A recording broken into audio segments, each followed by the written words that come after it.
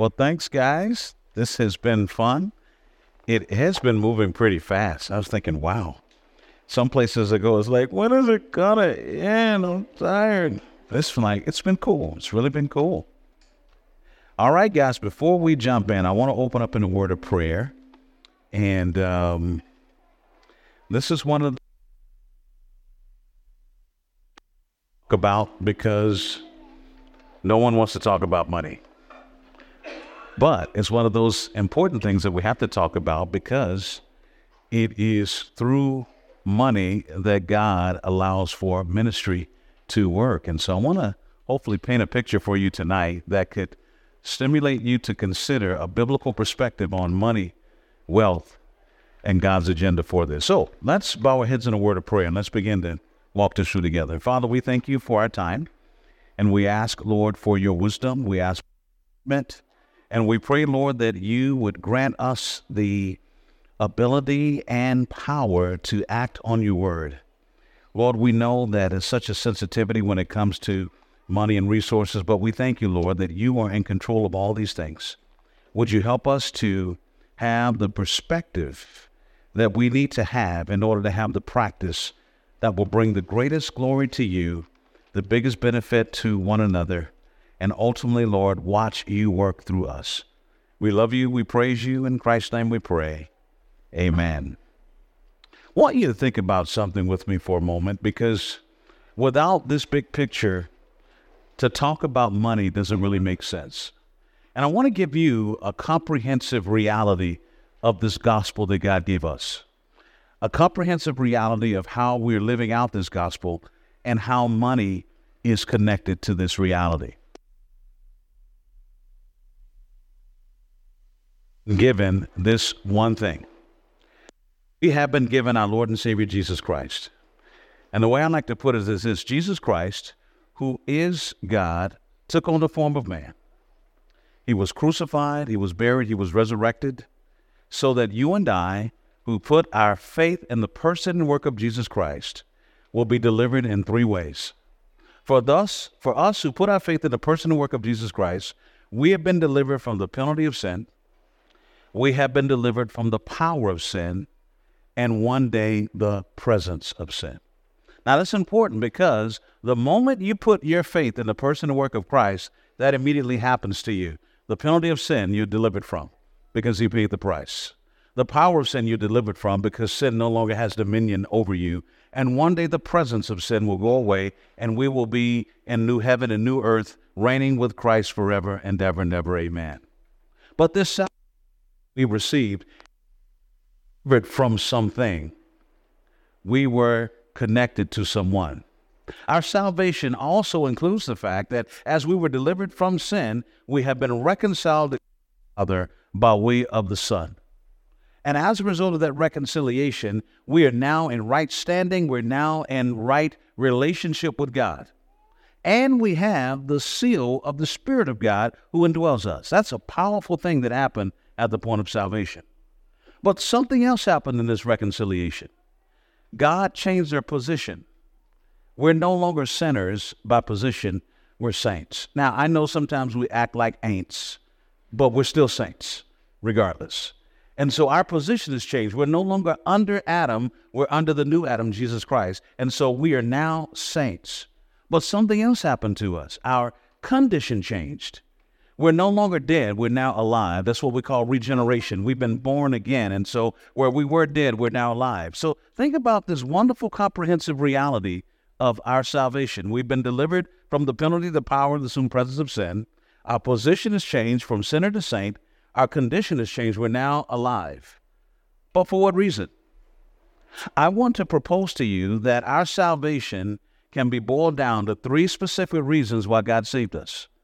And in this comprehensive reality of our salvation, if we can grasp this, we'll see how money fits into this in a moment.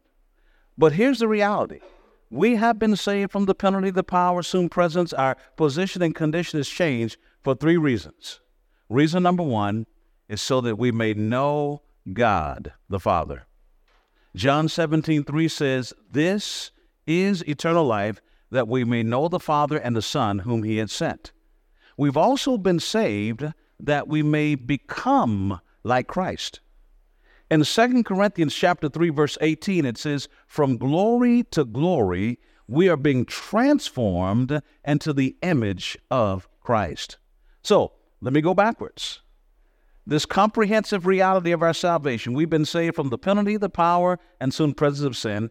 Our position and condition is changed so that we spend our lives seeking to know him. Secondly, to become like him. And then number 3, to be useful to him.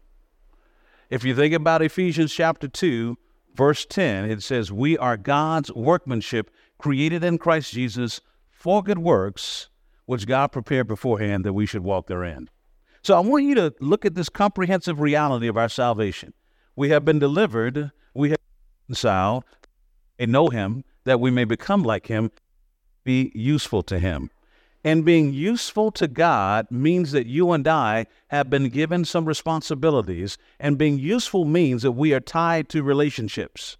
And there are 3 ultimate relationships that we have that carry us through our life. Number 1, you and I are disciples. In the salvation experience, God made us disciples of Christ, which means we are followers of Christ. But second, we are ambassadors for Christ. Every unbeliever we encounter, we have been given the ministry and the relationships that through those relationships, if God wills, not as we works, as we give them the gospel, someone gets saved. But we're also building, means every single Christian that we connect with, we were meant to build a relationship with, that through that relationship, you and I are helping them grow in their character and grow in their faith. This gospel message, this salvation we have, it's relational. And we were meant to be disciples, a genuine relationship with God, that we follow his insight so that we get intimately close to him, a genuine relationship with others so that someone gets saved and someone grows in the faith. That's how we become Christian. Now, why is all that important? Because in order to do all these things that we're talking about, it takes resources. God has given you and I these resources to help fulfill the agenda that we have until. And those resources that he gave us were for the purpose that you and I together, as we take what we have, and I always say this, not the equal giving, but equal sacrifice, we together can begin to provide for the body of Christ to fulfill our roles as disciples, as ambassadors, as well as builders. I'm going to put this one on. Does it work?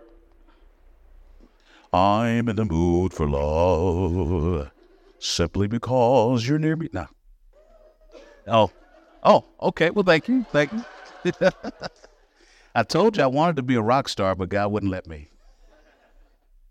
So if we take all of what I've just said, it takes money to work this out. It takes resources. And what I tell my church is, if we want $1 million ministry, guess what we have to do together? Put in what? $1 million. Now, I say that tongue in cheek, but the reality is, I tell them the church is that place where everybody should be able to reach in and pull something out. But as they're pulling something out, they should also be able to put something in. And as long as we're all reaching to pull something out and put something in, there's always enough to get the job done of guiding people into knowing him, to becoming like him, to be useful to him. And what I've been learning over the years is that means that we have to have a biblical understanding of what we do with money. Because too often what I've discovered is that many churches will talk about money but not put the context of what it's all about. And I tell our congregation, and it shocks, the leaders freak out when I do this. I say to them, listen, if you believe that God is truly doing something in this particular congregation, then we want you to put your resources to get connected. But if you don't believe that God is doing anything in this company or this organization, keep your money. And leaders are like, oh, Pastor, don't do that. I was like, no, we have to do that. Because it's not about the money. It's about the investment in the kingdom. And as long as someone is a part of a particular church, they need to understand that their money is used by God to accomplish kingdom building, which comes back to the comprehensive reality of the gospel that I mentioned. Now, with that in mind, let's walk through a working definition of money and a working definition of wealth, and then let's begin to see how we should handle money from the Scripture. Are you guys with me so far? Let's walk this through together. Definition of money: it's a commodity used as a medium of exchange or of designated value. In the Old Testament, money looked different forms. It had different forms, such as metals, goods, and livestock. In the Apocrypha and in the New Testament, coined money, legally authorized by governing bodies, became the standard of exchange for goods and services. So anything that's used to accomplish the means of transferring goods and services one to another is kind of a big picture. What's the definition of wealth? Abundance, usually of money or material goods, whose value is ordinarily expressed in terms of some understood unit, such as national currency. So with that in mind, this working definition, how should we think about money? I want you to turn your Bibles for a moment. We're going to look at two big passages and look at a few together. But turn to Luke chapter 12. And let's look at verse 15 to verse 20. Then we're going to look at James chapter 2, verses 14 to verses 17. And we're going to kind of give you an idea of how to think about this concept of money. But again, I need you to recognize something. Money and ministry always go hand in hand. And where God is working to get things done, He uses the resources of the people that are there. And as everybody understands that whatever resources you have, whether it's a little or a lot, God wants to use those resources at a certain manner to accomplish the kingdom agenda at your location. So it's never really about the money as much as it's about the investment into the kingdom agenda through the resources God has given. Consider this, Luke chapter 12. Let's look at verses 15 to verses 20. He says, boy, my eyes are getting old, but I'm not getting old, guys. It's just my eyes. Gee whiz, I got to get a larger print Bible. I'm talking out loud. Can you guys hear me talk to myself right now? Just act like you don't hear me. Luke chapter 12, verses 15 to verses 20. Now, watch this. He says, and he said to them, take care. Let me go back to verse 13. Someone in the crowd said to him, Teacher, tell my brother to divide the inheritance with me. But he said to him, Man, who made me a judge or arbiter over you? And he said to them, Take care and be on your guard against all covetousness, for one's life does not consist in the abundance of his possessions. And he told them a parable, saying, The land of a rich man produced plentifully. Now, before we go any further, I need you to understand in this parable, God is not concerned or upset or against people having money and being productive, okay? Because in order for his man to produce plentifully, it took the power of God, the blessing of God, the ability of God for that to happen. Are you guys with me so far? And he says, but here's where we get into something. And he thought to himself, that's when we get in trouble. And he thought to himself, what shall I do, for I have nowhere to store my crops? Now, here's a person who has more money than what they know what to do with. And this is the reasoning that he gets to. What shall I do? I have more money than what I need. And it's important we see that because there are times when God will give you more than what you need, but not for what you think. He says, what shall I do? For I have nowhere to store my crops.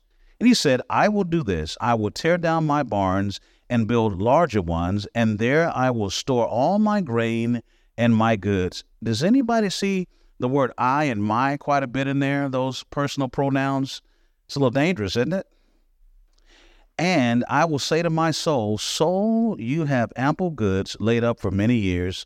Relax, eat, drink, be merry. Wow. You know, when you see but, that's a dangerous thing. You know, when someone says, I love you, and then they put the word but, what does that do with I love you? It just kind of makes it go away. Now, notice it says, but God said to him, wow, fool, this night your soul is required of you, And the things you have prepared, who will they be? So is the one who lays up treasure for himself and is not rich towards God. What's fascinating about this verse, the man is not a fool for productivity. The man is not a fool for accumulating wealth. This man is considered foolish for what he did with more than what he had. Now, keep that in mind. Keep your finger there, because we're going to break this down, because I want you to understand how we handle money. God is really in tune with, and we need to be thinking amongst ourselves about this. Keep your finger there and turn to James chapter 2 for a moment. James chapter 2. Let's look at verses 14 to verses 17. James chapter 2, verses 14 to verses 17. He says in James 2, verse 14, "What good is it, my brethren, if someone says he has faith but does not have works? Can the faith save him? If a brother or sister is poorly clothed and lacking in daily food, and one of you said to him, 'Go in peace, be warmed and be filled,' without giving them the things needed for the body, what good is that? So also faith itself, if it does not have works, is dead." Now, the idea here is not that you work for your salvation, but that because you have a salvation, there's evidence by how you handle your resources. Again, the idea is that not faith plus works, but a faith that works. If I truly believe something to be what it is, it should be evident in how I carry my life. If I believe God has saved me from the penalty of sin, the power of sin, and soon presence of sin, if I truly believe that, then the evidence that I believe that will be seen in how I seek to know him, how I seek to become like him, how I seek to be useful to him. Now, what does all that have to do with money? Look at point number 1, how we handle money and wealth God has allotted to us exposes our spiritual condition. Can I make this very plain? My brothers and my sisters, or I always like to say, my brothers from another mother, my sisters from another mister. Okay? I don't care how much Bible knowledge you have. Your spiritual maturity is shown in what you do with the resources God gives you. I know more about where you stand with Jesus Christ by looking at your checkbook versus watching your devotions. Your checkbook exposes a lot about you. For instance, walk with me through this. How we handle money and wealth exposes if our heart is set on the treasures of this life or the treasures of the life to come with Jesus Christ. One who is not rich towards God is one who is depending on money and wealth for his security while having no trust in God for salvation. This person is not using their allotted resources for God's agenda. This person is considered foolish. One who uses and increases in money and wealth that God has allotted without honoring God through the use of it is considered foolish. One who is rich towards God is one who is trusting God for his salvation and using money and wealth allotted to him not only for self, but for God's agenda. Money and wealth is being used by this person in such a manner that God's grace is shown to others. This person is wise. If you don't remember anything else I share as we go into this in detail, remember this. Whenever God gives you more money than you need, it's always for 2 reasons. It's to enjoy and to share. And where do you think he wants you to share first? Probably that church community that you're tied to. Would that logically make sense? And I'll never forget, a guy at our church told me this. He said, "Pastor, when I get a raise, so will the church." I said, "Well, brother, you keep getting a raise." But what I share with him also is understand that when God gives you more than what you need, is to enjoy and to share, not one or the other, but both and. So the question you have to ask yourself is, how has God been providing for you? And was he just providing for you, or was that meant for you to also invest in the body of Christ where God's kingdom agenda is moving forward? Consider point number 2. You tracking with me so far, guys?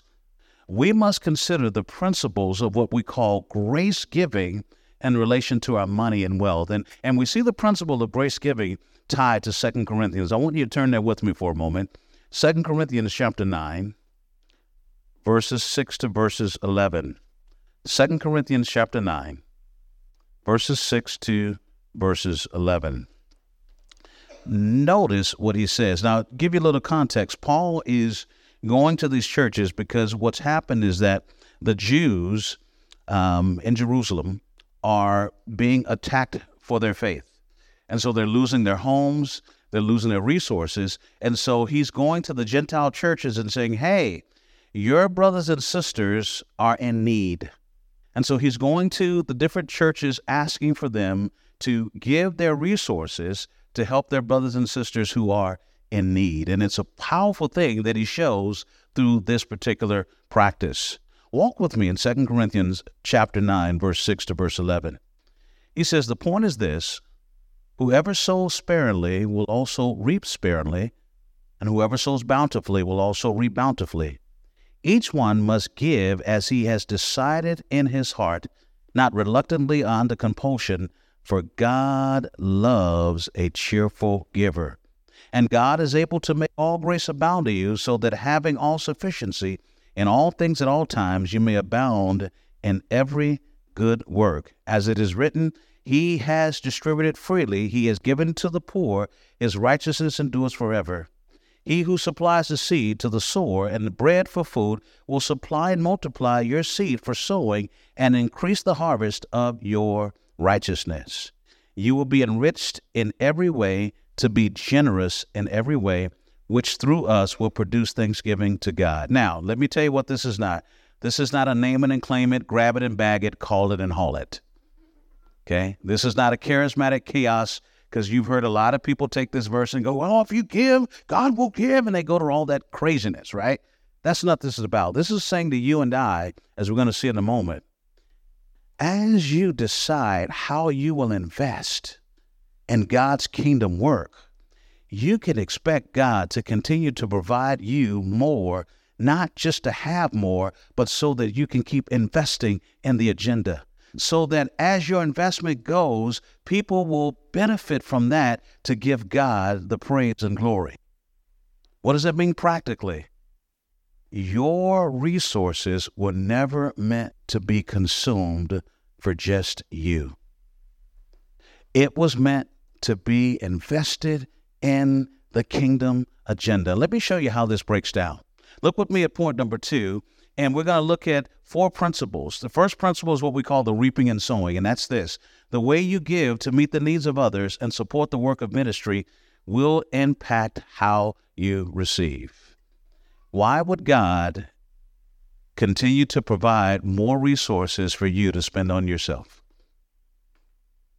Why would God make you rich just to be rich? You were never meant to have more than what you need just to have more than what you need. When your security is resting on your resources, you forget that God is the source. But when your security is resting on Him as the source, you can have more resources because you can be trusted to not just do for you, but to make sure that you're investing in the kingdom agenda. No one was meant to have more than what they need just to have more than what they need. Does that make sense? And with the reaping and sowing, as you invest in God's kingdom, you will discover that God will keep investing in you. The principle of intent. Consider this. We must plan to give out of what we have in love to meet the needs of others accordingly and to support the work of ministry practically, not out of obligation or with resistance. This is why I tell people at my church, if you feel manipulated or you feel that you have to do this, keep your money. This is about an investment in God's kingdom. The goal is not to guilt trip you, to manipulate you to give. That's what we see in a lot of churches where it's about the money. Where there's true ministry going on, it's you saying to that congregation, God has given me more. God is investing in my life here. I want to make sure that what God is doing here continues, and He's given me what's necessary to not only enjoy and to take care of my responsibilities, but to share, to make sure that we advance God's agenda at this assembly. I'm excited to give my resources. And I try to get people at ease with that at our congregation to say, listen, there are two things I'm not after as your pastor. I'm not after your wife and I'm not after your money, contrary to your belief system. I love my wife and I'm good with what we have. But I want you to partner with us if that's what you want to do. If you believe God is doing something here, then know that God can use you here, not just with your time and talents, but your treasures, so that God's agenda can move forward. But that means you have to be smart. You have to think about, why would God ever give me more than what I need? Here's a third principle, the principle of sufficiency. As we give out of love to meet the needs of others accordingly and to support the work of ministry practically, God will make sure our needs are met so that we may continue to give to support accordingly. Now, let me explain that in a practical way in my life. Right now, our church is in a growth process, and we took a major risk. And as a major risk, we're trying to get into a building right now that basically requires us to turn it into a church assembly. It was an executive office. With that happening, we have had some financial challenges in that we had to make a decision of me getting a salary versus paying some expenses to get the church going, because the church is small, and so there's not a lot of people, there's not a lot of resources.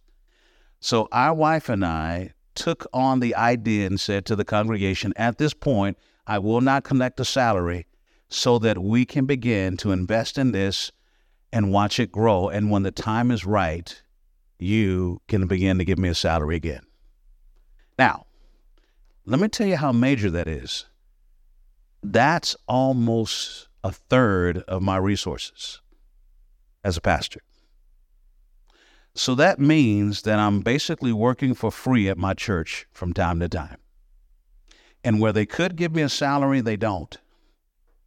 Now, my wife and I, when we said it with a smile before the congregation, but we got home, we went, we're going to be broke. We're going to lose our house. But let me tell you what God has done. Other places, other resources, as I'm traveling and teaching, people have been investing in us to where we would have been short, but God has been making up the difference through other places. Now, I can tell you guys it's uncomfortable, but sufficiency. We believe that God is doing something at the church, and we believe it was a test of our faith to see how much we're willing to let go for God's agenda to be advanced, knowing that God will not leave us without. And I can tell you, the mortgage has been paid every single month for the last 6 or 7 months. Now, we still are freaking out going, but every month it's getting better and better. But what point am I making? God is doing something, and I believe it was a test for us. Now, I'm not saying that everybody has to do what we're doing. Please hear me. I'm just saying that we understand that we trust Him. He is the source, even though we're lacking in a resource for something investing back in the kingdom. And He hasn't failed us. Now, I'm sharing this with you because I need you to understand that money can't be your God. Money has to be a tool. And the moment it stops being a tool and becomes your God, you can't really think about ministry at the level God wants you to think about ministry, because you will get too consumed with what you have to lose versus getting excited about what you can gain as you invest in God's kingdom. I can't tell you how many times we've run out of money in my marriage, but we've always been provided for by the Lord. Because again, we don't trust in the resources, we trust in the source. And He has done way more than we could ever imagine. But this has been over time of learning these principles I'm sharing with you and challenging ourselves and increasing in our faith. Does that make sense, everybody? Let me give you another principle as we're looking at this verse, the principle of righteousness. As we give out of love to meet the needs of others accordingly and support the work of ministry practically, God will cause our righteousness to grow, resulting in temporal and eternal blessings and rewards. My wife and I have had to learn a lot through this. and we have grown through this. But what is really done for us is to recognize the power of the presence of God that goes far beyond money, and to see money never as a power tool, but just as an instrument from the one who gives us power to live. Amen? That makes sense, everybody? Now, why am I sharing this with you? Because if we don't have a kingdom mindset about money, we will miss the reality of why God would put us in such a church as we're all in. As you're in your church, I'm in my church, and how God will use the resources he gave you as an advancement of the kingdom at that local assembly. Because remember, he never gives you more than what you need just for yourself. Now, with that in mind, look with me at point number 3.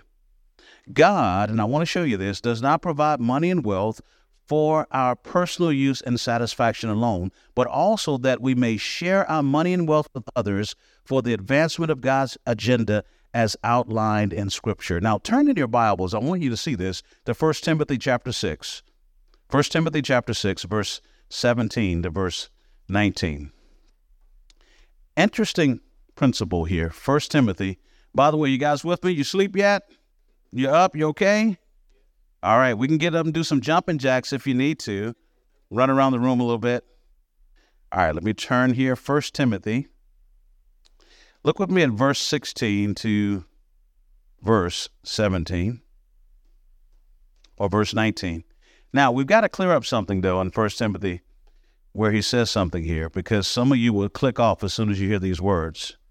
He says, "As for the rich in this present age, charge them not to be haughty, not to set their hope on the uncertainty of riches, but on God who richly provides us with everything to enjoy." Now, before we go any further, some of you have already shut off and said, well, this passage is not for me because he's talking about the rich. Okay? Now, if I were to ask any one of you, define what it means to be rich, all of you have a certain number of what you believe rich means. Okay? Well, let me give you a biblical evaluation of what it means to be rich. Stay in 1 Timothy, and let's go back up for a moment to verse number... Let's go to verse 1. Go back to 1 Timothy 1, and I want you to see something in the practice of just exposition of what happens here. He says, "Let all who are under a yoke as bondservants regard their own masters as worthy of all honor, so that the name of God and the teaching may not be reviled.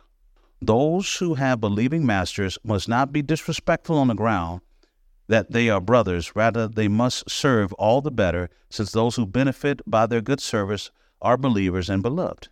Teach and urge these things. If anyone teaches a different doctrine and does not agree with the sound words of our Lord Jesus Christ and the teaching that accords with godliness, he is puffed up with conceit and understands nothing. He has an unhealthy craving for controversy and for quarrels about words, which produce envy, dissension, slander, evil suspicions, and constant friction among people who are deprived or depraved in mind and deprived of truth, imagining that godliness is a means of gain. But godliness," verse 6, "with contentment is great gain. For we brought nothing into the world, and we cannot take anything out of the world." Watch this. "But if we have food and clothing, with these we will be content." Food and clothing, not covering, not a house, but with food and clothing. Now, notice that word "but" is there again. Are you guys with me? Verse 9, "But those who desire to be rich." Now, go back to verse number 8. "But if we have food and clothing, with these we will be content." Verse 9, "But those who desire to be rich." What is the implication here? If you read it further, and I want you to think with me. "But those who desire to be rich fall into temptation, into a snare, into many senseless and harmful desires that plunge people into ruin and destruction." If you look at this context, the Bible describes a person who is rich as having more than food and clothing. Did I miss that in that passage? Did everybody see that in that passage? Now, am I making this up? Could I have made this up? So, rich, according to Scripture, is anyone who has more than food and clothing. So I have a dumb question. How many people in this room, according to this scripture, are rich? Raise your hand. Da-da. See, I don't want you to turn off and say, okay, well, he's not talking to me. When the scripture defines a person as rich, they have more than food and clothing, not even a home. Okay? Now, it's important you catch that. Now, in hearing what I've just said, go back with me to 1 Timothy 6, 17 and 19. By the way, stupid question. As we read verse 17 and 19, who is he talking to in this room? Some of us, all of us. Now you have a biblical definition of rich, so you can see that passage within the context that he's talking to all of us. Notice what he says in 1 Timothy chapter 6, verse 17 to 19. Look at these words. As for the rich in this present age, and again, rich more than food and covering, charge them not to be haughty, nor to set their hopes on the uncertainty of riches. Never put your faith in your resources. Never put your hope in your resources, but on God who richly supplies. Isn't that something? Us with everything. Notice what it says, to enjoy. God gives you more than what you need to enjoy. Did you catch that? God does this. But watch this. He says they are to do good, to be rich. He's playing on the word rich in good works, to be generous and ready to share, thus storing up treasure for themselves, as is a good foundation for the future, so that they may take hold of that which is truly life. Now, why am I sharing this with you? The world has a concept of rich. The Bible has a concept of rich. If you have more than food and covering, according to Scripture, you are rich. So therefore, the idea is God has given you more than what you need to enjoy, but to also be rich in sharing. There is nothing wrong with enjoying what God provides, because I can tell you guys, whenever I have more than what I need, me and Miss Vanessa, we party. We have fun. If we can take a cruise, we take a cruise. If we can hang out, we have a ball. But when we are broke, we're saying, Lord, thank you.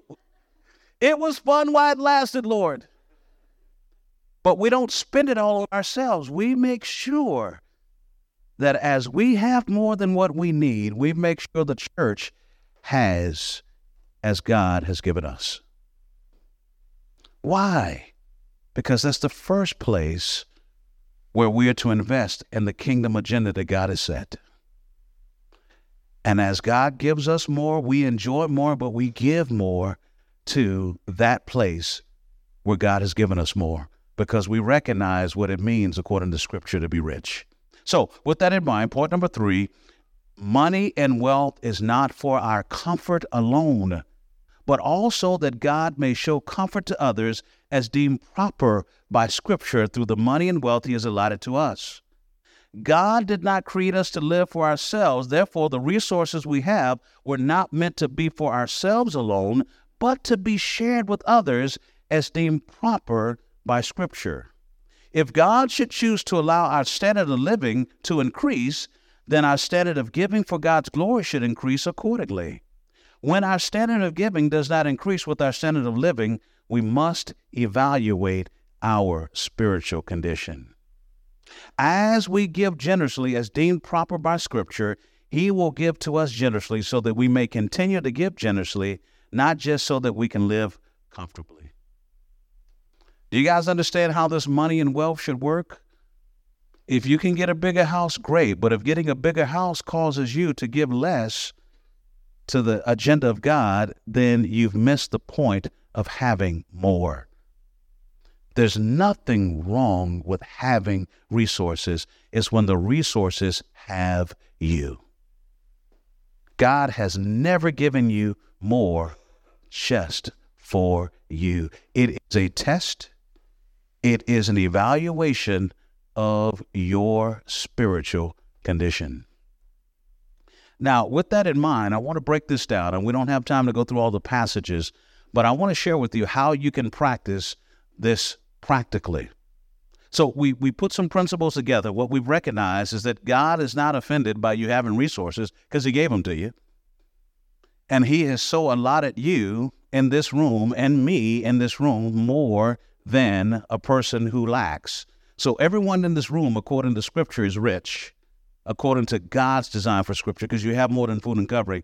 Therefore, God expects for you and I to enjoy and to, what's that second word? Share. But how do we do this?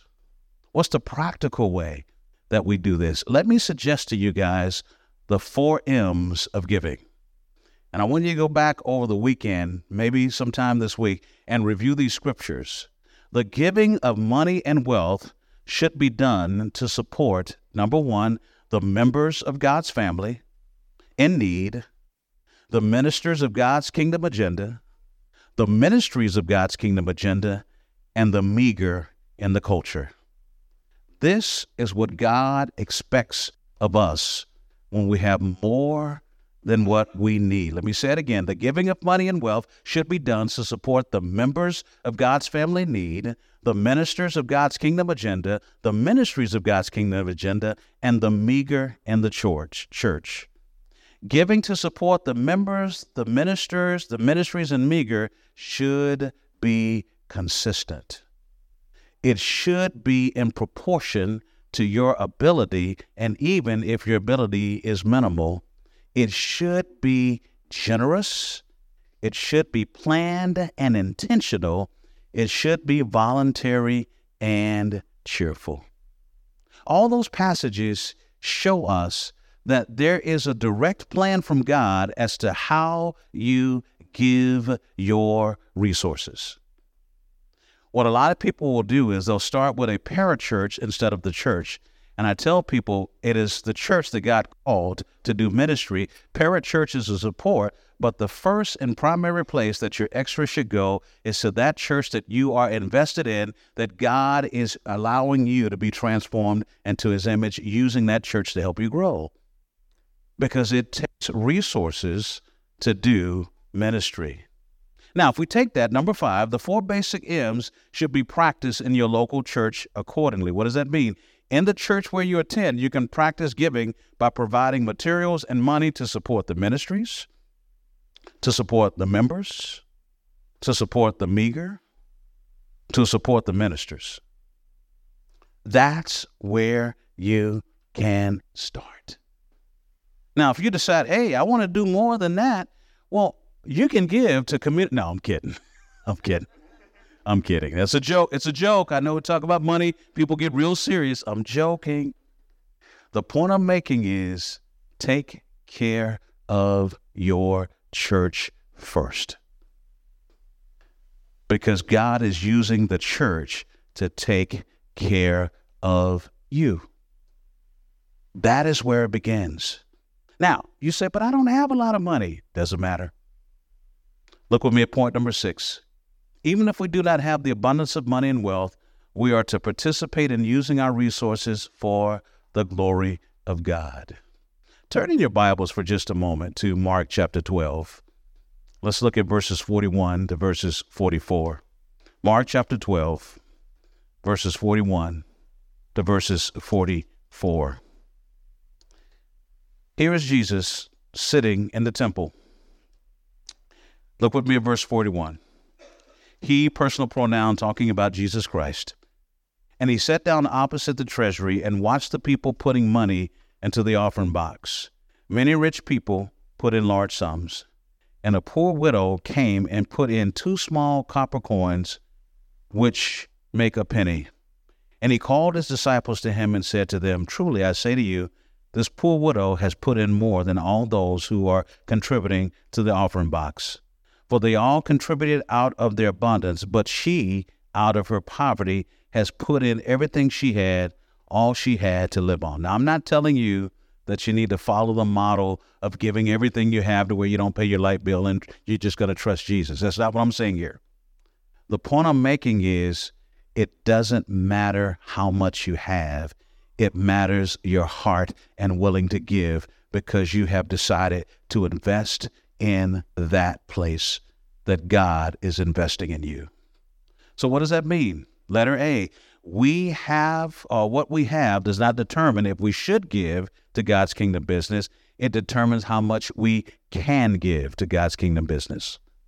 All of us are not expected to give the same amount to God's kingdom business because we're not all allotted the same amount of money and wealth. It's just logical. If every individual within the body of Christ would give what they can out of what they have, no one in the body would lack for resources. What I tell our church all the time is there should be no excuse for anyone in this congregation to be of a lack. We have enough around here that if anyone is in need, we should all be able to provide what's necessary. No one in our church should have to go without something because everyone in this church has something that they can provide. And as a shepherd, I've been so serious about that. And we've done that many times where there have been people who've had some situation. We just had a woman the other day who her husband died and discovered that he was not taking care of the responsibilities in the house. This woman literally has nothing. Nothing. And so what do we do as a congregation? We wrote a check. Now, do we have a lot of money? No, but that doesn't matter. What we did have, we made sure, and then there's some others in our congregation who have found out, and their goal is to make sure this woman will not go without in our congregation. Why? Because it should be our responsibility to take care of each other. We all don't have the same amount, but we all have something. And as we learn to invest, we can see God work in our lives and see the church grow in the grace and knowledge of God. Consider this. If every individual within the body of Christ will give what they can out of what they have, the only individuals within the body who would lack for resources would be the individuals who are choosing to live undisciplined, lazy lives. Now, here is where the line stops. In Texas, we are bordered to Louisiana, okay? And there's a lot of casinos in Louisiana. Gambling is not yet legal in Texas. And so there are a lot of people who take their paychecks and take their money and they go an hour and a half across the border to the Cachada. That's what it's called. And they spend a lot of money at the Cachada, and then they come back and they say, you know what, Pastor Ellen, money is tight. Really? Yeah, Pastor, we've had a rough week. Really? How rough was the week? It was really rough. Okay? And, you know, you got a lot of people in your family, and they talk to me quite a bit. They told me you've been over the state line this weekend. Oh well, yeah, that. See, what had happened was, I'm sorry, my brother, my sister, you have to be without. Don't expect the church to finance your foolishness. Here's what I told my daughters. I said, I love you. You are my babies. You are my precious darlings. I will finance your faith. I will finance your education. I can't finance your foolishness. You always have to pay for that yourself. It's amazing how they got budgets when that happened. Daddy, you spent your money on what? Yeah, but Daddy, well, man, it's pretty bad. I'll be praying for you. But Daddy, I thought, there you go thinking again. Hope you work it out. Let me know how it goes. Love you. Bye. What point am I making? The church is not meant to finance foolishness and laziness. It is meant to finance and help people who are seeking to live a life. Now, I'm not saying we don't fail and fall short sometimes, but the reality is we were meant to love on each other. And sometimes people learn better by being broke because of bad decisions to do better decisions versus trying to rescue people out of something. Because remember, if you always do what you've always done, you'll always get what you've always got. And we have to be wise with the resources that God gives us. Does that make sense, everybody? So I wanted to share this with you because I need you to understand, as I'm coming from a shepherd's heart, see, I get to say things your pastor can't say, and then I get to leave. All right? So I'm going to take advantage of it, all right? The point I'm making is this. It's not about the money. It's about the investment of God's kingdom. Because if God wanted to, he could provide the resources just like that. Money is always a test of your spiritual maturity. And money is always a test of what you truly trust. And if God gives you more than what you need, it's always for something bigger than you. And the church is the place. Now, let me close by saying this. Therefore, we must settle the issue in our hearts in relation to money and wealth. First of all, letter A, money and wealth are not for our personal use only, but for the advancement of God's kingdom purpose. Secondly, please hear me well, don't trust in money and wealth granted to you. Instead, trust God who granted the money and wealth to you by using it to advance God's kingdom purposes, not just use it for yourself. To proclaim to have a new life in Christ, our Lord, but use the money and wealth allotted to you in the same selfish manner you did before you were a Christian conveys that you need to make changes so that your use of money and wealth matches your profession of faith in Christ Jesus, our Lord. Don't tell me how much you love Jesus, but won't invest in his kingdom. That's lip service. Life service says, as God has provided, I'm going to enjoy, I'm going to share. And my first place of sharing is with the body of Christ, where God is making provision for me spiritually. But thirdly, don't allow negative past experiences with pastors or churches or certain individuals to keep you from using portions of money and wealth granted to you to advance God's kingdom purposes. Learn from those experiences. Study God's word to get the proper interpretation of those experiences and get back in step with God's kingdom agenda with the money and wealth he has allotted to you. Don't neglect present opportunities to be a blessing because of past experiences. I tell people all the time, because sometimes I get people to come out of those charismatic churches. I had one couple, they were giving ungodly amounts of money because of the naming and claiming and grabbing and bagging and speaking things into existence, and they just got broke and the church got rich, right? So then they came to our church, and we began to teach them about grace and giving, not out of obligation, but giving out of a heart. They stopped giving altogether and said, well, we're free now. I was like, no, you misunderstood. You're not free to not give. You're free to give. We're not going to manipulate you. Yeah, but, you've talked about grace, and we just feel like this is a period of time where we need to just process. I said, really? Process? So God's going to give you more, and you're going to process if you're going to give now because you were manipulated in the past? And I put it to this. It's like I gave someone some wood. I taught them how to make a bat. And then they turned around with the bat and swung and hit me in the head with it. That's what it felt like. But what point am I making? Don't let past experiences with bad preachers or bad situations keep you from doing the right thing. Does that make sense, guys? Here's a final note. If you don't feel that God's kingdom agenda is being advanced in the church you're in, don't stop giving or give less than you can, yet continue to go to the church. Stop going there and start going to a church where you can see God's agenda being advanced. Go there and share your time, your talents, spiritual gifts, money, and wealth with full commitment, not a partial one.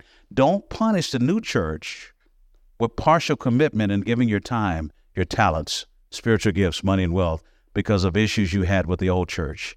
Settle those issues of the past and serve wholeheartedly in the church of the present. I tell people all the time, please don't punish me and this congregation for what some other pastor did. Again, two things. I don't want your wife and I don't want your money.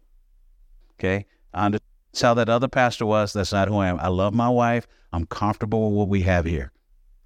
But if you want to be a part of this ministry, understand that God gave you something to invest so that we together can take the world for Jesus Christ and help each other grow in character and grow in faith as we move and wait for his return. And when you think this way, it changes everything about your resources. Now, we're going to close out here, and I just want you to just bow your heads for a moment with me. Every head bowed, every eye closed. I want you to take a few minutes And we're just going to take a moment of silence. I want you to have a talk with the Lord.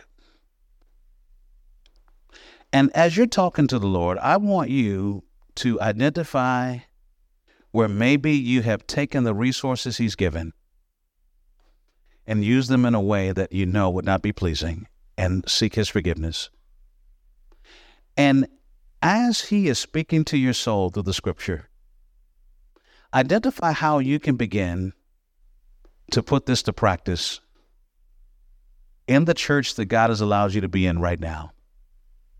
And take a few moments and just have a conversation with the Lord about how you can take what He's provided and be an investment at Lighthouse Bible Church. Let's take a few moments.